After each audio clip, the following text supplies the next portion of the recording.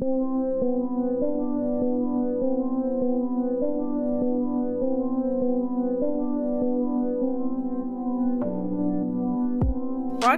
live from a countryside manor, this is The Monstrous Feminine, the podcast where horrible humans talk about horror.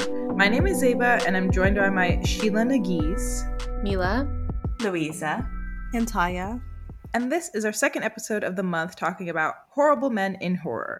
We will be covering the 2022 drama Men, directed by Alex Garland. Before we get into the film, go ahead and follow us on Spotify, YouTube, or the Apple Podcasts app. You can find all of our links on our Instagram at The Monstrous Feminine Podcast. In Men, Harper arrives in an English countryside manor with hopes of taking some time for herself to heal from the death of her abusive husband, James, and is greeted by the manor's bumbling British owner, Joffrey. She spends her time wandering the beautiful green woods until she spots a naked man who follows her back to the manor. The more she encounters the various men in town, the more Harper begins to feel a sense of unease around her male counterparts. Soon she realizes the men around her are far more sinister than they appear.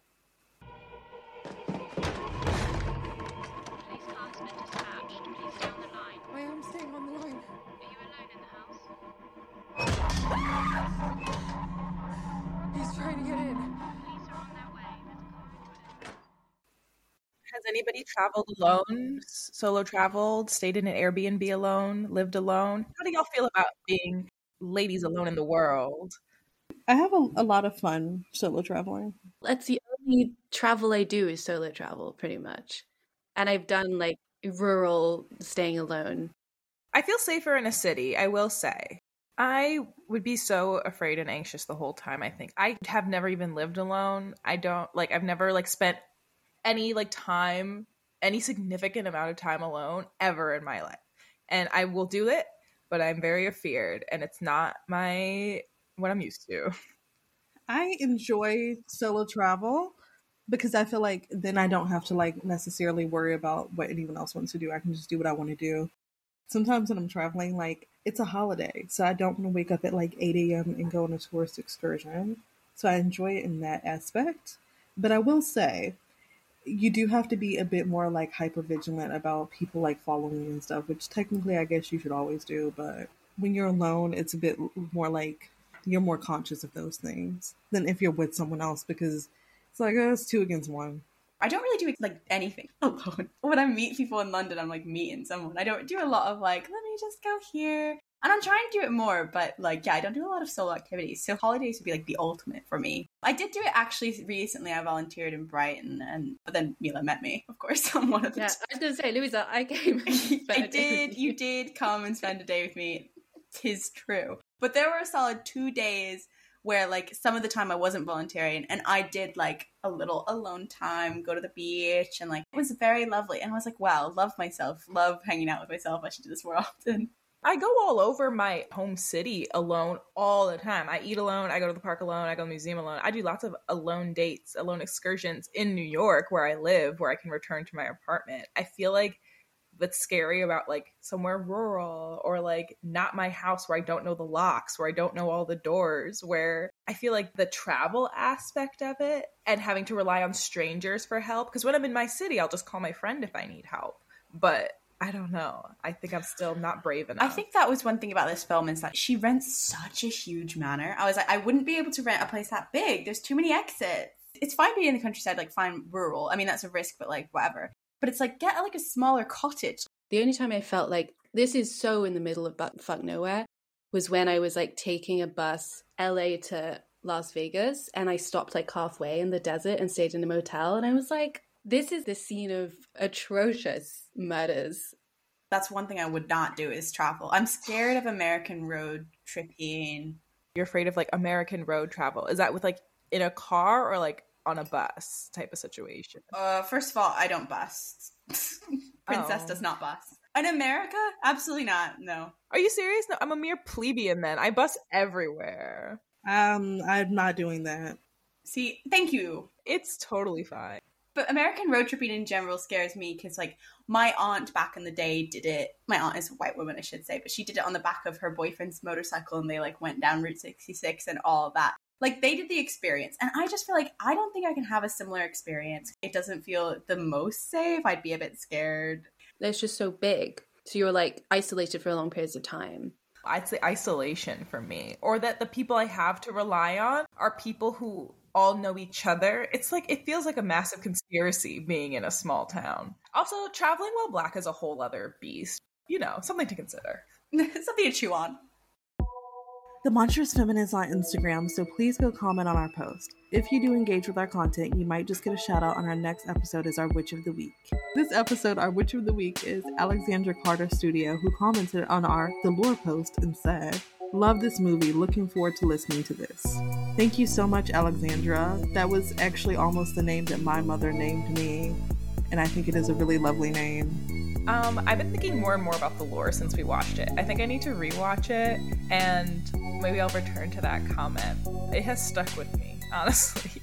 I think it has. Sometimes we do films and like I don't think of them as much in the moment, and then they stay with me for a very long time. And The Lure is one of them. I hope you've listened to the Lure episode now because it's out. Go listen to all of our mermaid episodes. Woo! I wish you lots of great food, nice weather, stress-free.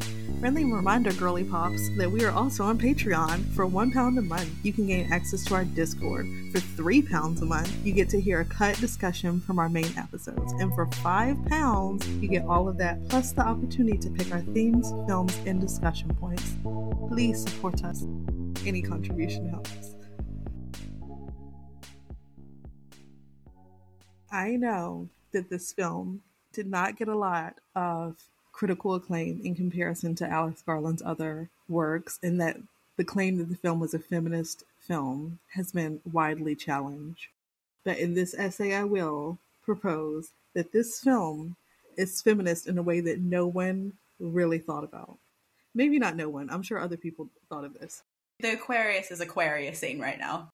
Alex Garland in this movie is arguing that the original sin was not Eve eating the apple, but Eve being created from Adam's rib in order to be more obedient to him, and therefore making women subservient and creating the cycle of violence that is misogyny and women being considered as inferior to men. So the reason why I think this is I watched an essay on YouTube, like the beginning parts of it, and I didn't finish it because I really had to eat something before we did this podcast. But in the beginning of the essay, the guy kind of talks about how the color red comes into play and how there's all the symbol of the apple in the film. And the color red is linked to the King James Version of the Bible, in which the text was originally read. Her husband's name is James. Even the green man in the film symbolizes rebirth.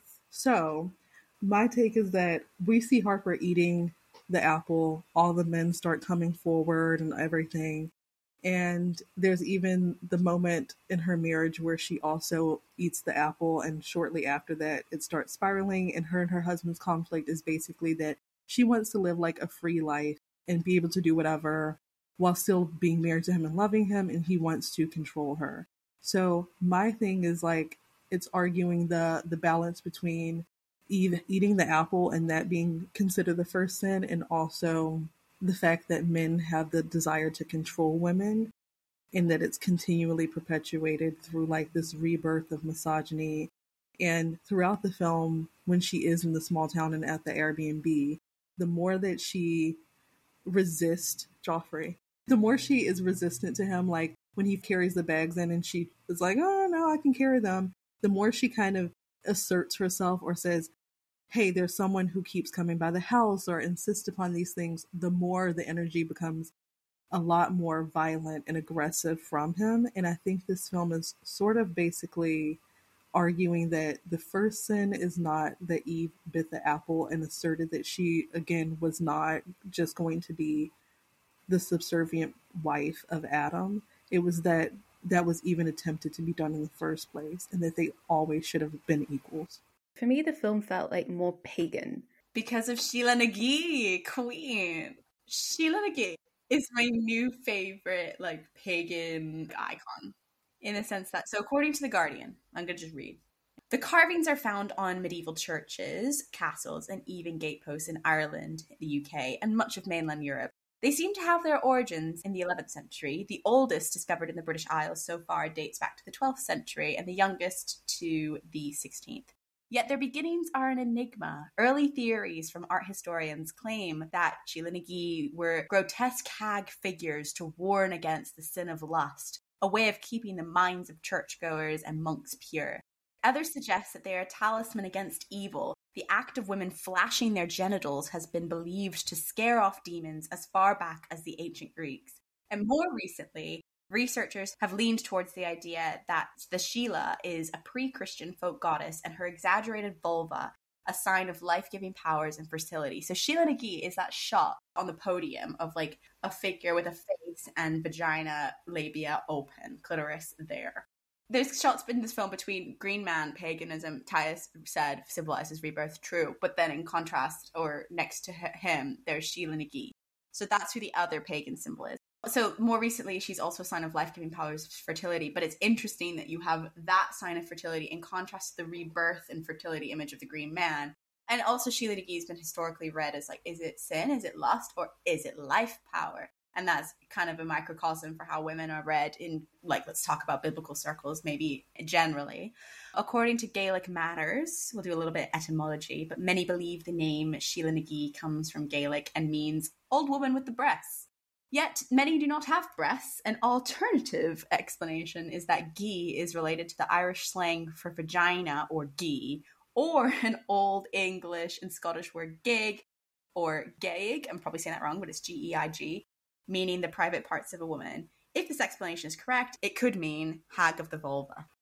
Throughout the film, there's such a simplistic view of society. There's basically just the church and the home. And I think that is a further way to connect religion as the basis of patriarchal control and desire, especially like in the scene in which she tells the vicar that her husband did hit her, and his response is essentially like, oh, men just have these impulses and you have to forgive them, and it'll all be okay if you just forgive him and move on. You can't really hold him accountable for that. And her character's desire to not do that is viewed as like a failing on her end to follow her end of the bargain of what she should be doing in terms of a wife. And so I think that breaking down gender relations in the most simplistic forms of the home and the church, and also having like this couple at odds, I also think it's interesting that they're an interracial couple, which also kind of plays a part in it because everyone else in the movie is a white man. That's when I realized, I was like, why would they have a fake child? Just get a real child. I was confused. I was confused by it as well. And I wonder if they, like, because I thought the CGI was quite, like, not that great. Oh, I thought it was great. It was, like, uncanny. So here's my thing. I was reading Wikipedia at the same time, and I read ahead something that the policeman resembles Joffrey, and then something like someone resembles Joffrey. So I spoiled that for myself by accident because I was like doing other bits and bobs for the script at the same time. But I was thinking when I saw the policeman, I was like, no, it's not the same man. Wikipedia is wrong. My thing is, that really could be any old man. White men be looking the same. We can say it. I don't mean to be rude, but I was like, had I not spoiled it by reading Wikipedia, I don't actually know if I could have, I don't even know if I would have ever gotten it. I got it when the character themselves realized. Maybe when they're all charging, when they're charging at the house, and maybe then I would have. I don't know. I can't speak because I didn't go that route. I spoiled it for myself early, but I don't think it would have been something, even with this, I don't think I would have noticed. I just don't think I pay attention to, like, men at all. What else are you paying attention to in this film? I came into this with, like, people not really liking this film and knowing that people didn't really like this film. And then a lot of the reviews are also kind of exactly what you just said, Ty. A lot of them say, like, what is this film really doing beyond saying that, like, men are bad? Okay. And I read, actually, what was quite an insightful just Google review from Christine Warrington Broxton, who talks about how this film's an obvious commentary on, like, how men reproduce and rebirth toxic masculinity that was passed on to them. And it's a choice to have the figure of the Green Man and, like, symbolizing rebirth. And then it explores, what is it that men rebirth? And it was like, men rebirth, like toxic ideals, like such as this, you know? And I think that was quite an insightful view of it. And I do think that that was quite well done, regardless of whether or not I would have clocked that Jeffy was the same person. But yeah, the one question mark I did have was a little bit on the interracial couple element, only because He is undeniably an abuser, and obviously any man can be, of any race, can be like misogynistic and uphold patriarchal values. I was just a little bit distracted because I was like, oh, it's, if this is a film that's like unquestioning about, like, at the minute, about her powerlessness in the situation because of what the men are around her are subjecting her to, I was like, it's more complicated. There are just other layers with an interracial couple because there may not be even in terms of gender power, but then you have race playing into it and what cultural power and privilege that affords her. Yeah, it's important also that she is white as we watch her go through this scenario, one, for sure. But it's like, it would be different if she was like a person of color with a Black husband in a town full of white men. Like, it would change everything. I feel like her whiteness is like very present to me in her relationship and out of it. Yeah, which is why I was a little bit like, I just think I was a bit distracted by that point, and I didn't think that that was the point of the film. I think it was a film commenting on the universality of toxic masculinity. It's like totality within everybody around her, all the men around her. And I was just distracted by the extra layer that an interracial relationship adds to it because there's more dynamics at play. So that was the one point where I was like, I'm not sure about that casting choice necessarily, because I think it made me stray from the central tenet of it. Only because I think interracial relationships are like complicated and race inevitably comes up in them. So it's not really something that you can throw in there unquestioningly and not add a bit more to. And I think there was a little White Lies review that commented on that as well. Like, talks about how it didn't address how the power dynamic might be different in an interracial relationship. But you can still like be subjected to like domestic abuse in an interracial. I'm not trying to say that that's not possible at all, but I just mean it made me more distracted in the overall point because I was wondering about their dynamic. That's all. I agree. When I watched it in the cinema, I really, enjoy. That's a weird word to use in this film. But I did really enjoy it in terms of like what I expect from a horror movie. I loved the body horror. In terms of it eliciting fear and horror through its theme, which is patriarchy, men, it did a great job. I think that I kind of struggled with it basing its horror through something so, I guess, face value. Women have every reason to fear men, whether you want to look at it through evidence, through talking to the women in your life. I think the most effective horror is something a little bit more subconscious. And the kind of fear that I want horror to elicit is not so much like the adrenaline-filled fight or flight that I kind of was like feeling in this film. And it did. It got into a little bit more of the abstract, monstrous feminine. We'll get into it. The horrors that I like most are something that kind of awakens a fear, you don't want to confront or you don't realize. But anything that's like more primitive and more uncomfortable to sit with. Obviously, misogyny and like domestic violence is uncomfortable, but it's like the kind of fear that is it's something you can recognize and something that physically in your body feels familiar. But like a different kind of horror is like, I don't know, that's something I would have like liked it to delve into a bit more than just like men are scary, jazz hands. It did a really wonderfully complex execution of how patriarchy is cultivated in these communities of men. I would argue that I don't think the horror in this movie is necessarily that men are evil. I think the horror kind of is more of horror of isolation.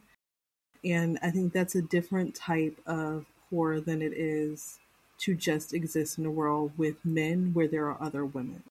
What do you make of the woman cop? She's the only one who isn't like the man over and over. They have an interesting conversation, but I can't remember. She doesn't quite, says, like, I think brush he's her off. harmless. He's like, Yeah. for all it's worth, I know you're scared and I know what he did, but I think he's harmless. Honestly, it felt actually a little bit unrealistic. I do not think a woman cop would have responded that way. I don't think a woman would have responded that way. I think they probably would. I feel like women who work in like very misogynously charged spaces tend to overlook misogyny a lot. I don't know. I literally never voluntarily spoken to a cop. Actually, no. I've spoken to women cops. They're terrible. They're terrible. Oh my God, they're terrible. I won't get into it. That's PTSD. Mila, you were saying like you wanted something more primal out of this than like men are scary, or like what you look for in horror is like that thing that gets to your like subconscious, whatever. I found new fears unlocked in this, besides just like men, because like I didn't grow up like in or around a church or around a like Abrahamic faith or whatever. So I have no like association with this imagery beyond like I know the Adam and Eve story, or, you know, I've never been around like men who are affiliated with like institution of a church or anything like that. So the two things that got me real bad were and I think this was really well done, really good use of the Adam and Eve imagery, because when I see like a depiction of Adam and Eve and they're nude in the garden, whether they're covered with fig leaves or whatever, the nudity does not upset me because I understand that like this was the purest earth that there was and there's no shame with the nudity, blah, blah, blah, blah, blah. When that man shows up, when he's standing behind her and she's on the phone with her friend and there's just this naked guy there, that so effectively recreated the feeling of what it must have been to like bite an apple and realize what nudity meant. Like I was seeing nudity for the first time when I saw that man. I'm like, why is he like that?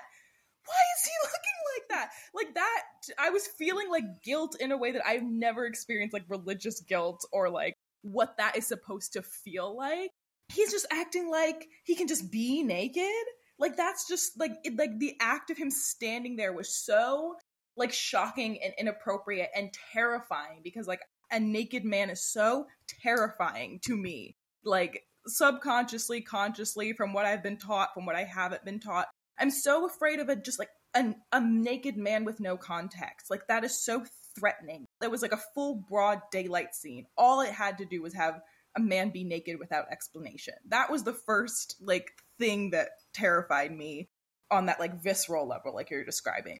The second was when the vicar turns on her, because I have never been in a situation where I've been told you're supposed to trust a man in authority because he's affiliated with a religious institution, right? I just haven't been in those situations. So I kind of did trust him, even though I know this movie is about men, even though I know that by the end, all the men are probably going to turn out to be skeevy, even though I know that men affiliated with big religious institutions are often not good people, even though I know all of this, right? Like I have all that context.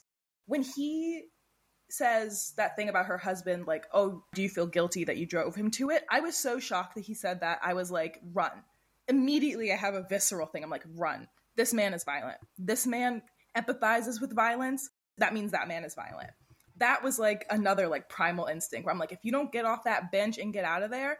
And then once everyone's been confirmed to be this like same man, demon, spirit, and he like physically attacks her and tries to assault her, that was like, we've watched a lot of scenes like that, right? Like horror movies that interrogate men often have scenes like that. For some reason, that one really got to me. I think it's like the audacity to be like, to like claim to be a man of God and to like be so outwardly sinful. Like it just is so, it's something I can't wrap my head around, even though like I understand that these things happen in the world and that they are like real horrors, and this is not like what we call like the oogie boogie spooky interpretation metaphor version of it, right? Like this is like literal violence. He's not being more of a monster now that I know he is supernatural than any man walking in the world. I feel like that turn to me where he's just like, oh, this is just like a regular man. This is what it's like to be alone in a room with a man who has power. Like that's just how scary it is. It was those three moments that like created new fears for me, because I did not previously have like religious associations with that type of fear or misogyny or like how patriarchy can exert itself in those ways, in those trusted spaces. Because I just don't think I've like been in a context where I'm like, oh yeah, I'm in a church, I'm safe. This is supposed to be sanctuary. Like nothing bad can happen here. In the same way that like you should feel that way in your home. Like you said, Taya, the church and the home are connected in this really particular way. I feel like I should feel safe in my home in the same way I should feel safe in a church, in the same way I should feel safe in a pub, but don't as a woman alone a lot of the time. And like when she walked in there and everybody looked at her, like, you're not supposed to be here, immediately I'm, again, run. I get that visceral sense. I'm like, run. There were a lot of moments where like she plows forward, maybe because of naiveness, maybe because she hasn't like caught on She's like, oh, I paid so much for this holiday. The friend convinces her. She's like, you deserve this. You've been through so much. You deserve to stay in this big thing. I don't know. I think I had a lot of those moments on the second watch that I think I did not get on the first watch. This was my second watch for me. I watched it, I think, closer to when it came out. But this is just to say, it did scare me more the second time than the first time. I think the first time I was like very confused by the religious imagery. I didn't get all of it. And then the second time it made itself like much more apparent. Because of that, it affected me in a more successful way. I don't know if that like makes it generally effective, but I was like, good use of that well-known imagery. I did think the reviews were just a bit harsh. For example, on the Roger Ebert website, they spoke about like the birthing scene being a bit going on too long and like inspiring unintentional laughter. And I was like, I don't think it did. I thought that was like the creepiest part. Also, someone else commented on how she just like gets like, by the end, she just like walks away from it. And like that relating to like her passivity or something, maybe perhaps her underdevelopment of a character. I'll find the exact quote. We can talk. That's kind of a separate point. But I was like, no, I think the rebirth, the fact that it was so long, the fact that it was relentless, the fact that we had to watch every man come through in like graphic, like corrupted, like vaginal imagery, I thought was like the most poignant part. It really drives home all the elements that the film's trying to do with like the Green Man and like how toxic masculinity is reborn and over again in different cycles, various iterations of Joffrey's age. It doesn't matter, as you said, Ty, as well. I think maybe like I'm a bit torn in the sense that maybe there did need to be something connecting the biblical to pagan a little bit more overtly, because I think they were just relying on you knowing that those symbols sometimes appear on churches in medieval Europe. And I think if you don't know that, then you'd be like, why is this figure here? I've never seen this before, or I don't understand, you know? And I'm kind of torn in that I don't want a film to over-explain, but equally, I understand that I was reading at the same time I was watching, so I kind of understood it, maybe because I was like having it being explained to me at the same time. I think like there could have been something that like made that link a bit clearer. I don't know how. That's all I needed. So I think like that part wasn't as clear as it could have been. But I thought like the rebirthing part was the most poignant part. It like hammered home the idea. It was the best body horror bit in the film. I think it's in direct contrast when we're talking about the Green Man and how what men are rebirthing is like this toxic cycle versus what women are rebirthing. I mean, I'm speaking in binaries here, forgive me, but just to get through this point. But what women are rebirthing are like is like more like life-giving. And it's funny that her friend shows up pregnant at the end, right? I think it kind of drives that point home of like, what new society could we imagine if we rebirth something different than what they have been reproducing over and over and over again? I do think the end ends too suddenly. Like her friend just shows up and she's pregnant and that's it. I wish there was like just a little moment. It just kind of cuts there. You mentioned a review about how like it became sort of farcical. I disagree strongly. I've never like had so much fun in a cinema because everyone couldn't stop squirming in their seat during that scene. It uses CGI so perfectly. Obviously, you know, you're suspending some disbelief here, but there's something he like does really well in Annihilation is there's this I don't know, he just like gets the sort of grotesqueness of nature. I feel like that's kind of what he was like doing there as well. Alex Garland said the rebirth scene, he had a lot of trouble coming to terms with how he was going to do it, and he actually got inspiration from Attack on Titan. And he said the show influenced men, more specifically the rebirth scene at the end, because the show was written in terms of mutation and creating strange depictions of humanity and verges on the edge of ridiculousness, but makes it strange and terrifying and imaginative in an interview that he did. And I think that this really does do that. Like, it does go on so long that it kind of edges on like ridiculousness, but instead it just becomes so unsettling and you can't help but watch to the end to see what the final thing will be. Even though she does defeat it with the axe, I mean, does she defeat it? It's able to regenerate all these times, and all the other times that she's like hit it or cut him, he's just healed and reappeared. So that's why I don't really see it as like a hopeful thing of like she was able to squash it and she can walk away from it. I'm just thinking of it as like she was able to get away. But then when she sees her friend pregnant, I mean, who knows what her friend will give birth to. But also there's a good chance that this will just continue to happen.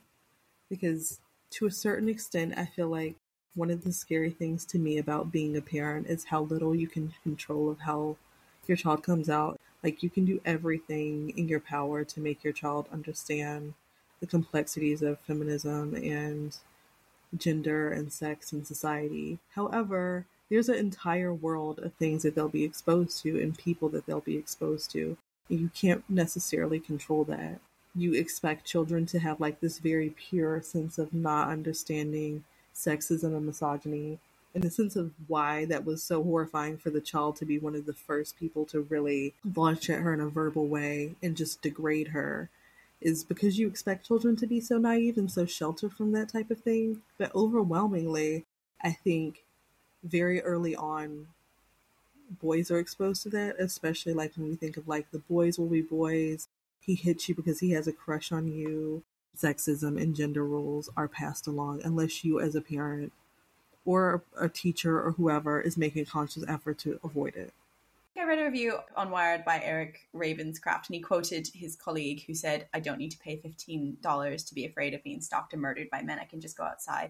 And essentially the point is like, who is the audience? Like, what is it saying about men? I'm like, I don't think it's trying to say anything new about it. Like, I don't think it's trying to say absolutely anything new about that. I think that is the point of it. It's just like the way the information's being presented is creative, and I think a bit of a mindfuck. And that's fine. Like, I don't need, what new ground are we gonna hit about it? Do you know what I mean? Like, I was like, yeah, better bad. I don't understand what you were trying to unearth that would have been more poignant there.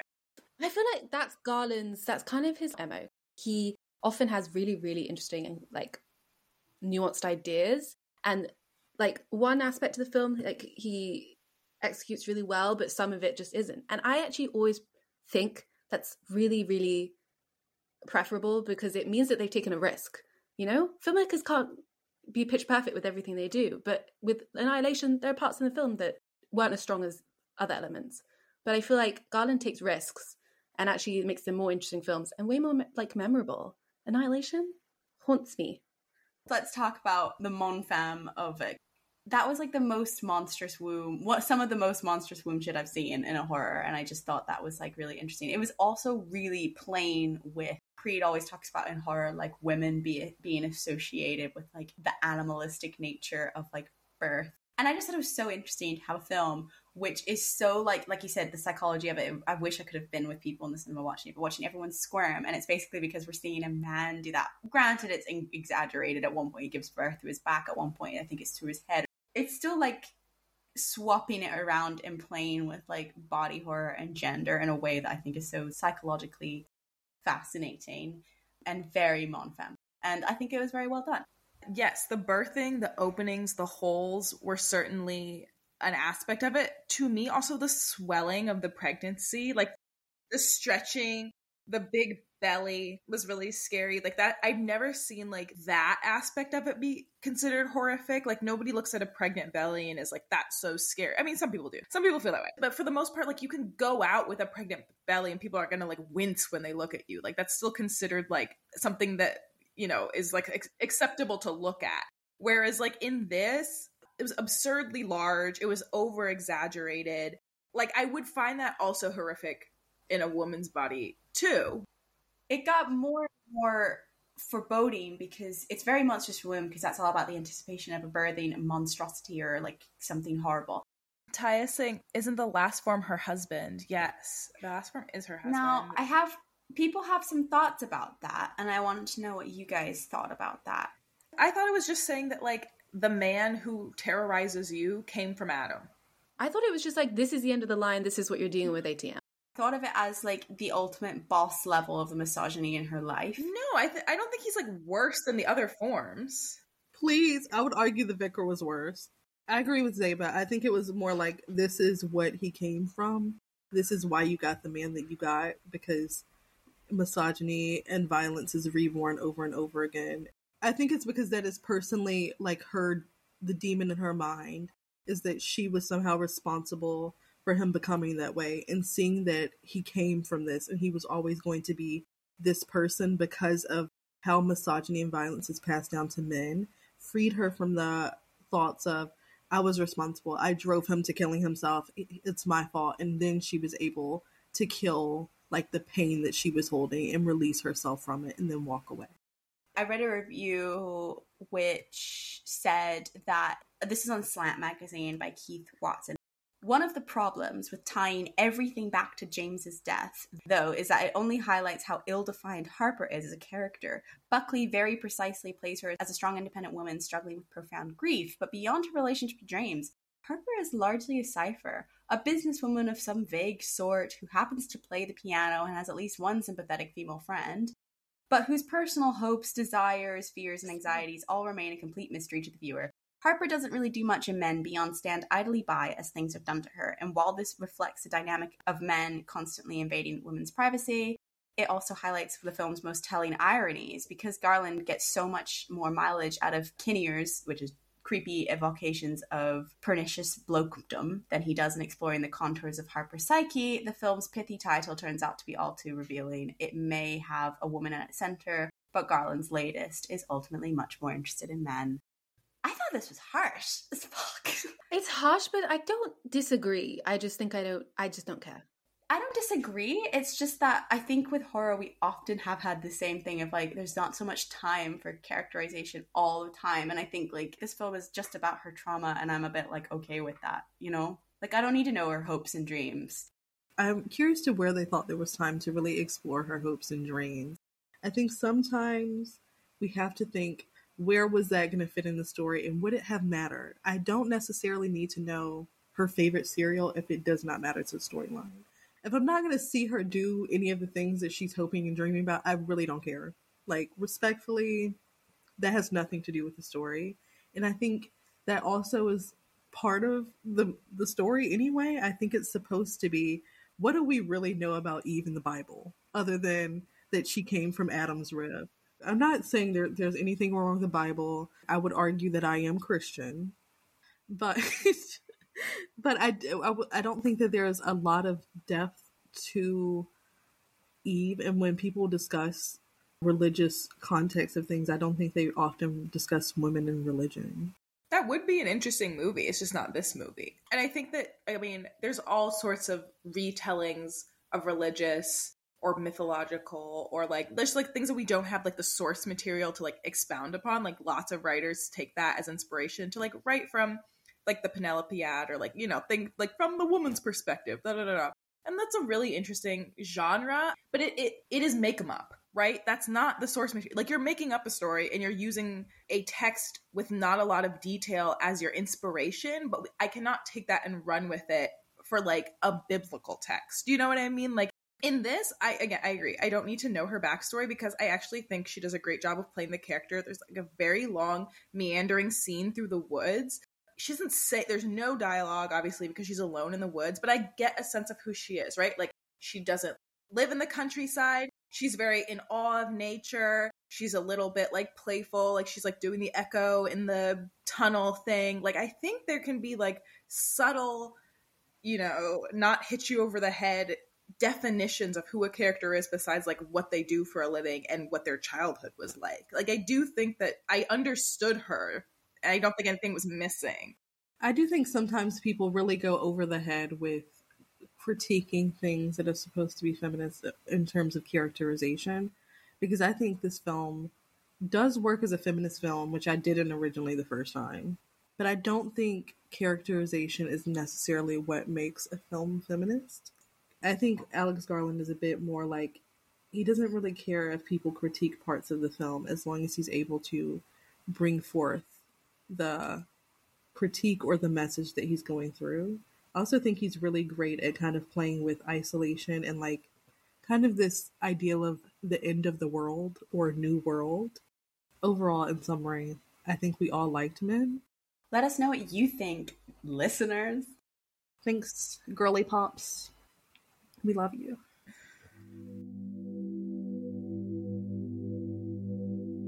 Thank you for listening to The Monstrous Feminine. Be sure to follow us on Instagram, SoundCloud, and Spotify at The Monstrous Feminine Podcast, and on Twitter at The MonFemPod. Subscribe to our YouTube channel, rate and review us on Apple Podcasts and Spotify, and follow us on TikTok at The Monstrous Feminine Pod for podcast clips and more fun. Brooms up, witches out.